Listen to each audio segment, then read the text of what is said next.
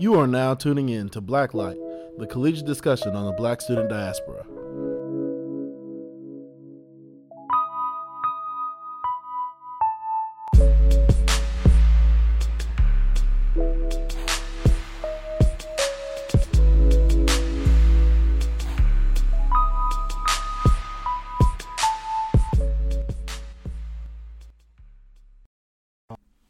What's up, guys? Welcome to Blacklight, the collegiate discussion on the Black student diaspora. Thank you guys for tuning in so much. This is the last episode of Blacklight. Thank you guys for rocking with me this whole season. This episode is a special episode. So the name of this episode is Dear White People, The Art of Not Knowing. And with today, my guest is Miss Emily Clark. How are you, sweetheart? I'm good. How are you? I'm good. So please introduce yourself to the crowd. So my name is Emily Clark, and I'm a senior here at ETSU. I'm a psychology major with a double minor in anthropology and sociology. And I also work in 2 psychological research labs on campus, along with multiple other organizations. Awesome. And another important fact of Miss Emily here, she is white. Yes, I am. But again, Emily, thank you for coming on the show with us, and I'm very, very, very lucky for you to come on here. Thank you for having me. So the first thing to talk about, cultural appropriation when it comes to the community as a whole. What is your stance on when it comes to cultural appropriation? Honestly, at this point, I think that ignorance is just a stupid excuse. So I think that within our culture, cultural appropriation has become too common and is done way too often.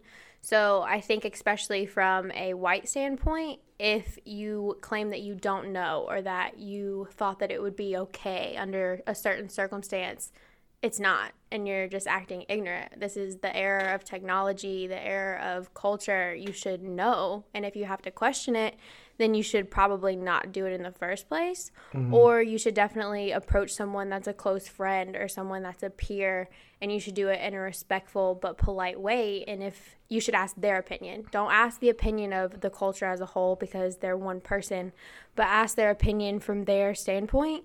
And if they have any pushback or they feel that it's not right, then you should really not do it. Any cultural appropriation, whether that be, with religion, with race, with anything at all, just stay away from it. Especially, I like how you said the ignorance, especially. And a lot of people, and this is just to my experience, especially dealing with going to frat houses. Right. One of my biggest pet peeves is when a song comes on, especially known for saying the N-word, everybody's definitely willing to say that N-word in that song. And it's just like, now, would you blame that on ignorance, or would you blame that? What would you blame that towards? I would honestly still blame that on ignorance just in general. I think that a lot of times people will say, oh, well, there were black people in the room when I said it and they didn't react, so it's okay, in past tenses. And so they think that they can do it again and again and again. But in reality, it's not okay for you to say that word. If you are white, if you are any other race than the black race, you have no reason for that word to come out of your mouth. I could care less if you're in a group of black people, if you're in an interracial relationship. It's not something you should say. And so I think that a lot of times whenever it's in situations like at a party or at a frat house, people are doing it for kind of like a shock value, mm-hmm. or even so to fit in. So everybody else is saying it, so I'm going to say it too. But that still doesn't make it right. Because they would say, like, it was said in the song. Right. And my biggest pet peeves, so it was said in the song. So you remember saying, you remember listening to these rap songs when your parents are in the car, and you're saying every word, you're even saying the cuss words. Right. Would you say that in front of your parents? That's just, I would always ask that, and like, to some of these people who, like, says this. It drives me crazy. It really does. And if it's not okay for you to say in conversation, why is it okay for you to say in a song? That's real good. And so, what is a big feat that you see that the white population would do or use, like, when it comes to black culture? How do they appropriate black culture? I think that a lot of times it's done in the way that using their slang, using their language, and they do it to sound cool or to sound like they're in. They a lot of times will even still like cultural hairstyles or cultural clothing options, and they'll try to make it into something that it's not. So I've seen a lot of people that will pull, especially like the decorative African shirts, and wear them at times for like Halloween costumes or things like that. And it's just like, why are you doing that? Out of all the things that you could choose to wear, that's not from your culture. You don't know the meaning behind that item. You didn't ask anybody what the meaning behind it was. So instead of misrepresenting it, why do it at all? One of my biggest, and I'm be completely honest with you, one of my biggest issues is with the Kardashian family. When it comes to the box braids by Kim, they think that this whole hairstyle, like, was it when she wore it and everything. When our people have been wearing numerous things, especially the big booty attribute, the way her body looks. It's funny how everything is directed towards the Kardashians, and it's like black people have been having this whole situation, this whole look from the get-go, but y'all want to worship it when somebody else does it. That's one of my biggest issues, and I hate that we as a America as a culture, focuses on these things, and I want to know, how can people get away from that? What would you say? How people can get away from that? I think the thing about it is that you have to realize that the movement of pop culture endorsing being woke is great. That's wonderful by all means. However, a lot of people are in it to be woke for just the cultural value, not actually going deep and understanding what being woke means. So they think that by wearing these hairstyles or by trying to achieve the body type or doing anything that's cultural appropriation, they're being woke, when in fact they're doing the opposite. So I think the way that they're exploiting it. Right. So I think as a way for others to overcome this is, don't look at pop culture. Do the research yourself. Figure out what's going on. You can watch TV shows. You can Google things. You can figure out why cultures are the way that they are, what they're based in, without misrepresenting them, without exploiting the culture. So you can, for yourself, do something as easy as get on your phone, hit the Safari app, and figure out what's actually going on. Stay up to date on what's going on in the political climate. There's multiple ways to overcome it. You don't need to idolize somebody who's exploiting another culture, because that's basically what the Kardashians do. And speaking of woke, so what does being woke mean? What is the definition of that? So my definition of woke would be that you understand that you have privilege, and you've acknowledged your privilege personally, you've acknowledged it socially, publicly, and you decided that you wanted to use your privilege for the betterment of those who have been mistreated by society for years and years. So I think being woke is understanding the privilege is there, using it for the betterment of others, and then doing what you can to make society better as a whole. Okay. There's another definition that's brought by Urban Dictionary. It says, although in incorrect tense of awake, it's a reference to how people should be aware in current affairs. Another definition I've heard is when somebody who is culturally aware, just period, point blank. Would that definition, and also this definition that Urban Dictionary had put, do you think that is what being woke is, especially being your definition as well? Yes, I think that it definitely is. I just think that it's important to understand that being woke is not surface level. Mm-hmm. It goes deeper than that. You have to truly understand what cultural values lie with each culture, what their morals and ethics are. You have to really understand as a whole the culture, not just parts. All right, awesome. And so when it comes to it, being an ally is very important in today's society. And Matt, my producer Matt, is actually looking up what being the definition of an ally and everything. So what is an ally? So an ally is someone who's in your corner, somebody who's going to support you, uplift you, be there for you, help you be better, help you reach your goals, help you achieve things. That's someone who's going to be a friend and a support system as a whole. And so, how does one be an ally for somebody of the Black community? I think it goes back again to first acknowledging your privilege and then choosing to make a commitment to better the community in any way that you can. So whether that's exercising your right to vote and voting in politicians that are really in it for equality and merging that inequality gap between different cultures, or whether that's just overall being an ally by unlearning the personal biases that you have. Because as a psychological researcher, every single person in the world has implicit biases, and that can come from how you were raised, what society you grew up in, what you heard, where you went to school. So you have to unlearn those negative things that you've thought about certain groups. You have to be committed to learning more about culture. You have to be committed to learning more about people. All right. And so there's a name that's very common in the Black community, not just here at East Tennessee State University, but nationally. Sam Whiteout. Sam is a member of Kappa Alpha Psi, a historically Black fraternity in the Divine Nine, or National Panhellenic Council. And he went viral, on a video of him shimmying, which is just a regular dance that the members of Kappa Alpha Psi pretty much present, show. They always perform at every event, stroll off, step show, the whole thing. And he's good at it. I'm not gonna lie, he's good at it very much. But would you consider him being an ally? Because once he came on the scene, especially when it came to shimmying and everything, everybody's like, "Oh man, this white, like, he's woke and he tweets these things like he's here for the culture, here for the community and everything."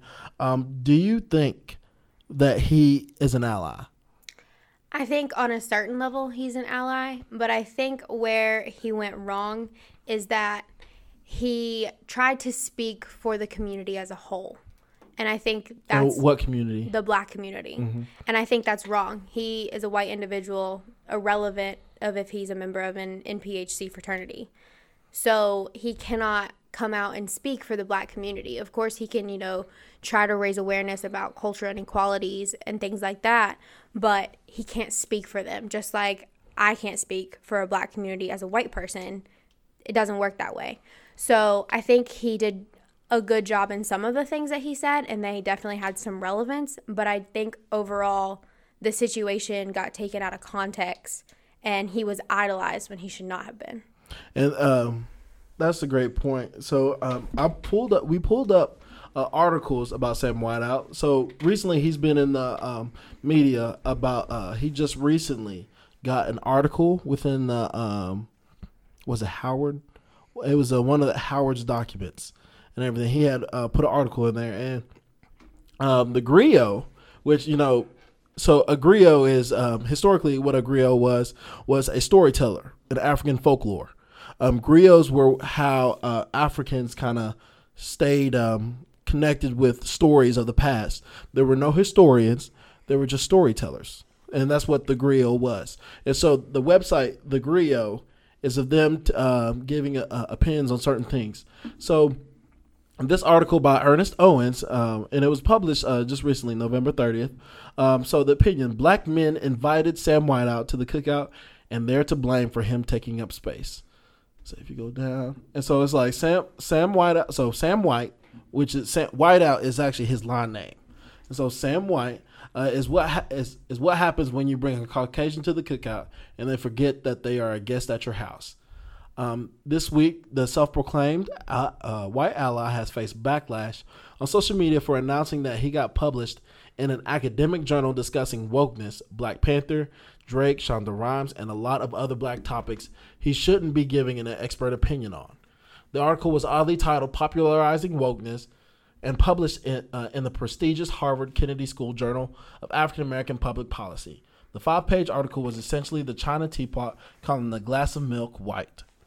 As the link between wokeness and profit becomes more clear, White writes, we will face more and more attempts to capitalize off this trend without actually being woke or doing any good at all.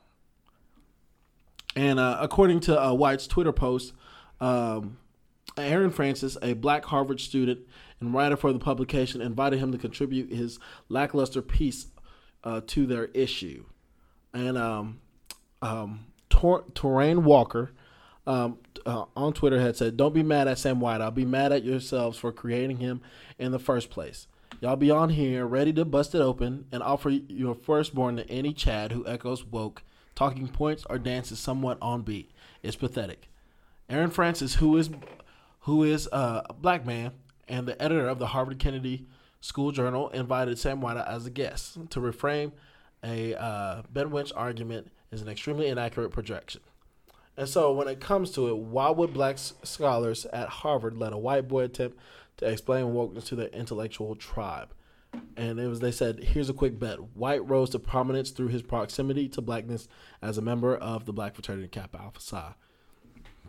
And I truly do understand where people were coming with this, Pretty much, he was celebrated. Like, I'm not going to lie, especially being in the Divine Nine myself, he was celebrated. The man was worshipped. There was like, oh, Sam White, that white boy is smooth. He's like, he can shimmy. Like, oh, this man, he down with the brown. He full. And so, like, people went with it. We, like, as a cult, I'm not going to say as a culture, because there were some people who, there's some people who are against white people being in Divine Nine organizations. And there's just some people who's kind of like, but like, he's shimmying, but what is he doing in the community? Like, is he one of those, that's just here for the culture? Or he's just here, just to have a good time. Right. And just benefit from it. When it comes to it, and I'm not going to lie, when I was in NEO, when I first went Greek and everything, I think that was when Sam his claim to fame was prominent. And so I was kind of like, oh snap, this white guy got rid of the mo. Like, I bet this man, he down for the people. Not even getting and now it's getting to the point where it seems like he's exploiting the culture. His success is and I actually went to his website. He has a website now. And everything. It does. I believe he does public speaking and everything. And people, like, you can book him, you can email him, and everything. And it goes to show. It's kind of like, did you really just, like, your claim to fame was like going for the culture? It's something else, right? And I think that's where a lot of people go wrong. They'll think that somebody's woke because they have an Instagram caption that seems woke. Or they'll get down in the club the right way, or anything to that nature. So for him, he shimmied properly, which is great. That's cool. Like, I'm so glad that you have rhythm, but that doesn't define wokeness. Just because you can dance a certain way, just because you can talk a certain way, just because you can walk a certain way, has nothing to do with how woke you are on an intellectual level. Now, do you consider yourself woke? I like to consider myself woke. I think, like any individual, I still have more to learn. I'm still growing as a person, so I think that I can definitely become more woke. I think that it's something that, as a member of the white culture, I have to understand my privilege. I have to work to learn more about other cultures, and I have to work to not only better myself, but hopefully be one of the people who's helping uplift other cultures and merge that gap of inequality that's happening throughout our nation and throughout the world. Wow, you just hit home, girl. Like, seriously, that hit me in my chest. And with that, thank you for your words, and especially talking about what it means to be woke and also what it means to be an ally. So what can our ETSU students be more do to be an ally, especially more for not only black students, but also, like, other minorities who are going to, because, though this is talking about the black student diaspora, being an ally is more than being an ally to just one race. Correct. So how can the majority be an ally? How can faculty and staff as well be an ally? I think it's very important for faculty and staff. I have been in classes where I've heard faculty and staff make different racist comments or different religious comments, especially here recently, immigration comments. And that students in the classroom are offended by it, and that it hurts. Even as a student that might not be a part of that culture, it still is going to hit home if you are quote unquote woke. So I think as far as becoming an ally on campus, there is how to be an ally workshops. There's an organization on campus called Peace that will lead talks about how students can become an ally, what it means to be an ally, who are you an ally for? Because a lot of people don't realize the relationship of intersectionality. So not only can you be a black student, you can be a gay black student. Not only can you be a Muslim student, but you can be a Muslim transgender student. And you have to understand that those are going to overlap with one another. So you can't just be an ally to one group. You have to be an ally to both of those groups in order to benefit that person. So on campus, what you can do is educate yourself. Learn as much as you can about each culture, whether that be the LGBTQ community, the black community, the different religious communities. Learn about them all. Educate yourself, because there's plenty of ways that you can do that. They're not always going to be openly known. You might have to, do some research to figure out if you are going to be able to attend the events, if they're going to fit into your schedule, but they are on campus. So just figure out where they are, figure out how you can learn the most, and then do research on your own. You can speak to different friends that you have in those communities. If you don't have friends in those communities, you can join online groups that are focused on them.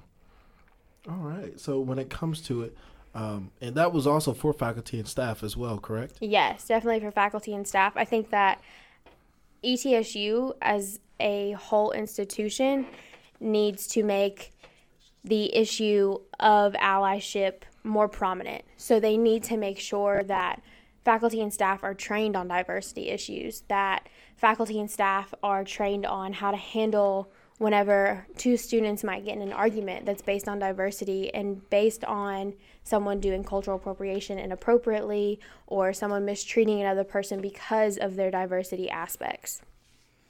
You brought up a great point, especially with our faculty and staff. We have here pulled up ETSU's vision. So ETSU's vision is developing a world-class environment to enhance student success and improve the quality of life in the region and beyond.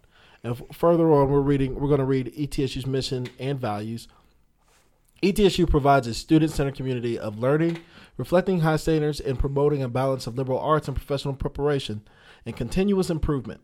The university conducts a wide array of educational and research programs and clinical services, including a comprehensive academic health sciences center. Education is the university's highest priority, and the institution is committed to increasing the level of educational attainment in the state and region based on core values where people come first and are treated with dignity and respect and encouraged to achieve their full potential. Relationships are built on honesty, integrity, and trust.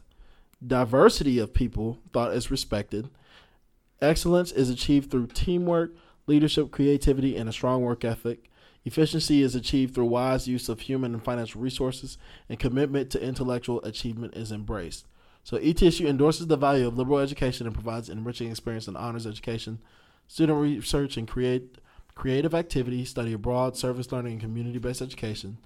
It honors and preserves the rich heritage of Southern Appalachia through distinctive education, research, and service programs, and actively engaged in regional stewardship, affirms the contributions of diverse people, cultures, and thought to intellectual, social, and economic development. And ETSU offers students a total university experience that includes cultural and artistic programs, diverse student activities, a variety of residential opportunities, and outstanding recreational and intercollegiate athletic programs. And so what is your statement on that? Because ETSU's mission statement is, focusing on, to a certain extent, diversity. What do you say about that? I think that it's not enough. They have one statement that says diversity of people and thought is respected. That's great. That's important. But diversity alone is important, especially on a college campus. A lot of times there's an issue when it comes to collegiate institutions that are PWIs, predominantly white institutions, where black students are almost thought of as token students. They're the athletes.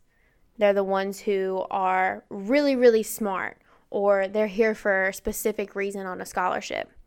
And whenever multicultural scholarship. A multicultural scholarship. The diversity scholarship. Right. They're trying to get their numbers up when it comes to diverse students. They're not actually trying to do anything for the diversity on campus. It's self-interested a lot of times, especially with PWIs. And I feel that it's that way with ETSU.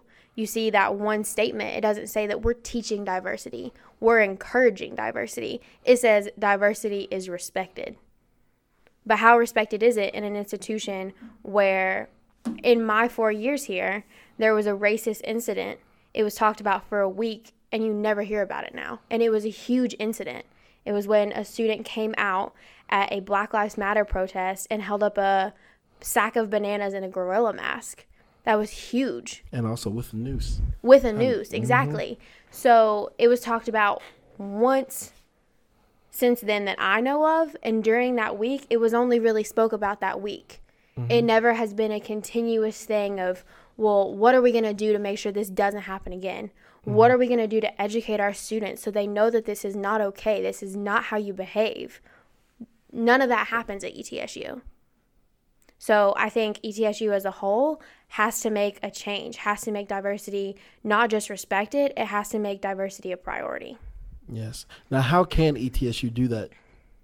ETSU can do that by encouraging their faculty and staff to learn about diversity. ETSU can do that by introducing new diversity organizations.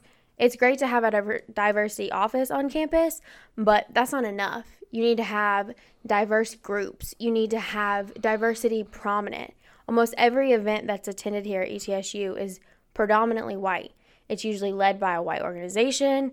There's predominantly white students who attend. You don't really see any Black-led events. You don't really see any events that are led by the Indian community or the Jewish community. And there's all these different communities on campus. We have a huge population of Asian students. I have never once seen an event led by the Asian students on campus, and they're just as important as the white students on campus. So ETSU needs to make a push for diversity to not only be represented, but be important and to be taught on campus. Yes, I agree. That also goes into, like, especially who do you have hired as faculty and staff, especially having a diverse group, because it's something else when you go to class and I'm the only Black face in that class. And then, especially not too long ago, they had a professor who was the head of diversity efforts, and he was a heterosexual white male. Right. And first off, don't get me wrong, he was a great professor, and he probably have the, how could I say, the degrees to back it up. Yeah. But that doesn't show you as a university to be diverse. That doesn't at all. Correct. And it's something when with a professor talks about diversity, what do they know about diversity when they don't even look like me, or they don't even look like, somebody else who is marginalized. And that's one of the biggest issues that definitely ETSU can face. And not only ETSU, other PWIs nationally. Right. Because they want to talk about diversity, but in their mission statement, they'll say, "Oh, we respect diversity." We don't encourage it. We don't even put it in our own. Teach it. Yes. Where's it at in my classroom? I've had teachers before that will come out and with the foreign exchange students, they'll try to guess where they're from. They make it a game, like it's something funny. Or automatically assume their name or give them a different nickname. Recently, I had met a woman. Her name was Patricia. All right, I can't pronounce Patricia, so I'm gonna give you the name Patty.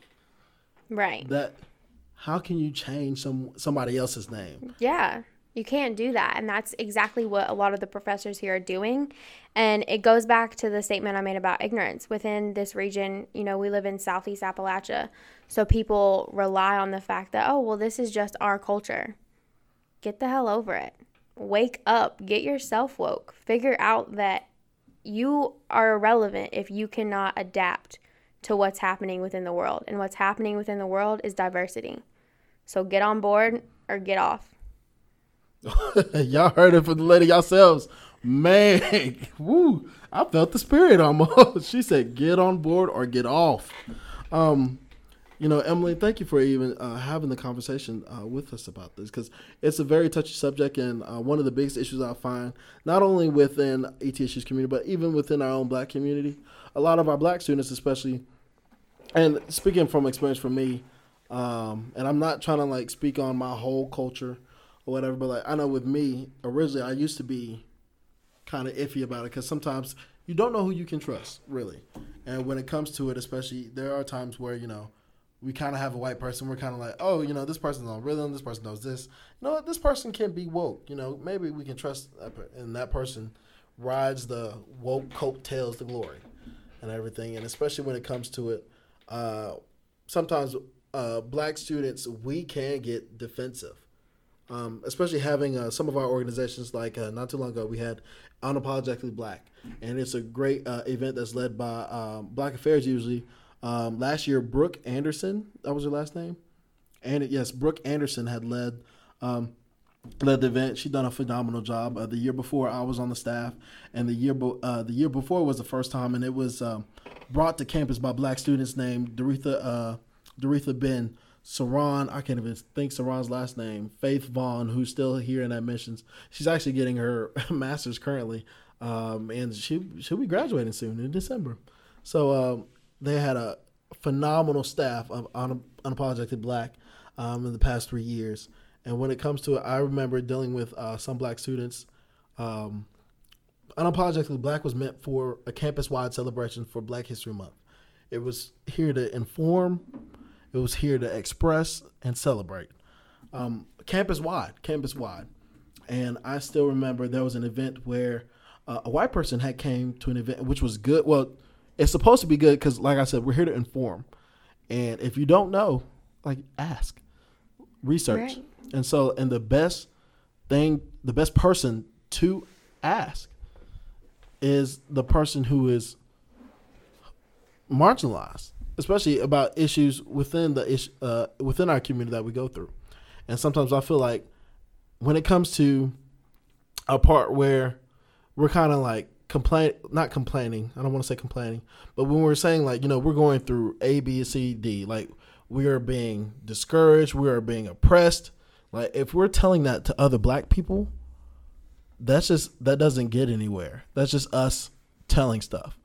But we're actually, when we're talking to the oppressor or someone who can be an ally, who is willing to be an ally, that would be a better bet. Especially because that white person, who I feel, or who I felt that she could be an ally and everything. I felt that she could be an ally. And when it came to it, I still remember it seemed like it was we kind of attacked her to a certain extent. Now there is a level of readiness and a level of communication that we need to have, especially when we have these diversity talks, because it's going to be hard. It's hard to open up your shell and talk about things that are this heavy, but these things will make a better tomorrow. And it's like you said, the world is becoming diverse. Either you get on the train or get out. Right. And so this is this is still serious, but less serious. Let's talk about when it comes to the interactions between black and white people, okay. Like friendships. When it comes to it, in one of our episodes, we had talked about the interactions between black and white people. What do you say about white students in black organizations, and then vice versa? I think that intermixing the cultures, learning about each other's cultures, and white individuals trying to become an ally, I think it's great. And I think it definitely should be welcome.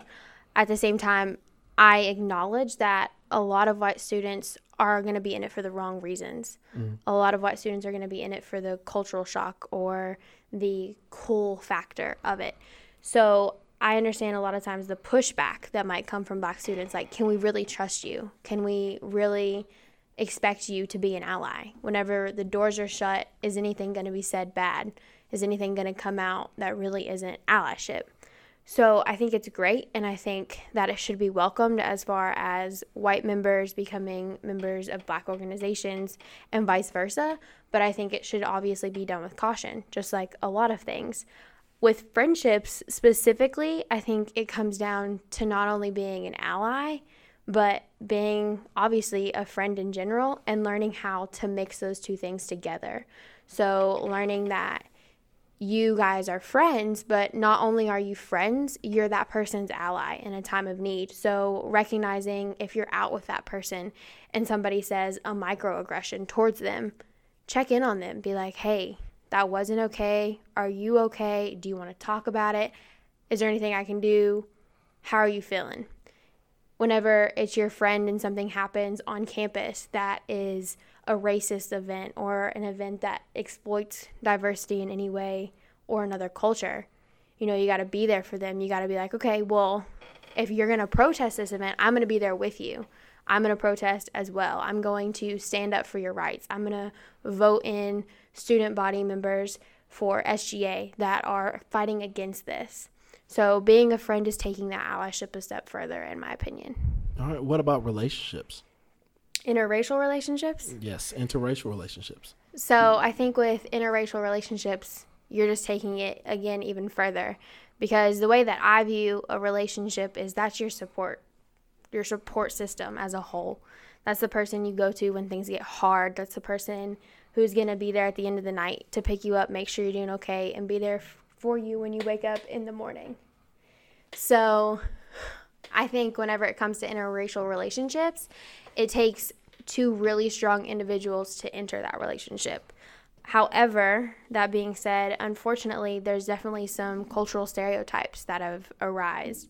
So as a white female who is in a relationship with a black male, personally, whenever people find out that I'm with him, they'll say, oh, well, you're just another white female chasing another black male, as if it's something that isn't true love or something that isn't a true support system. And the same kind of goes for him. People will find out that he's with me and automatically assume that he doesn't find black women attractive or that he's only attracted to white women, when that's not the case for either one of us. And when we're together, we're going to get looks and stares, and we do get looks and stares, and we get comments made towards us. And we have to come together at the end of the day and check in on one another. Make sure that we're doing okay, you know, figure out how we're going to respond to those situations when they occur. So we have to have a united front about how things are really going to happen. Are we going to say something to the person that stares us down? Or are we going to keep moving? Are we going to, you know, continue on with our lives? So it takes two really mature people to be in an interracial relationship. So for those of the people that are just doing it for the culture shock of it, they're probably not going to last, because they're not going to be able to have these conversations. They're not going to be able to sit down and talk educatedly about what's happening within their own relationship. And because of that, they won't be able to grow the same way that two people who are in it for the right reasons will. So I think interracial relationships have their own hardships, just like any relationships do. But I think they're definitely doable if the people are really in it for the right reasons. Miss Emily, thank you so much for your words. It was amazing. Thank you for this great episode. Thank you for being our final episode. We will see you around campus and everything. And so this is the end of the episode, guys. Thank you for rocking with me for this whole season. Number one, speaking of rocking with me the whole season, Matt Bugatti, thank you for everything you have done for me, my man. You have been amazing. Thank you so much. Shout out to Shara Lange and Tammy Hayes.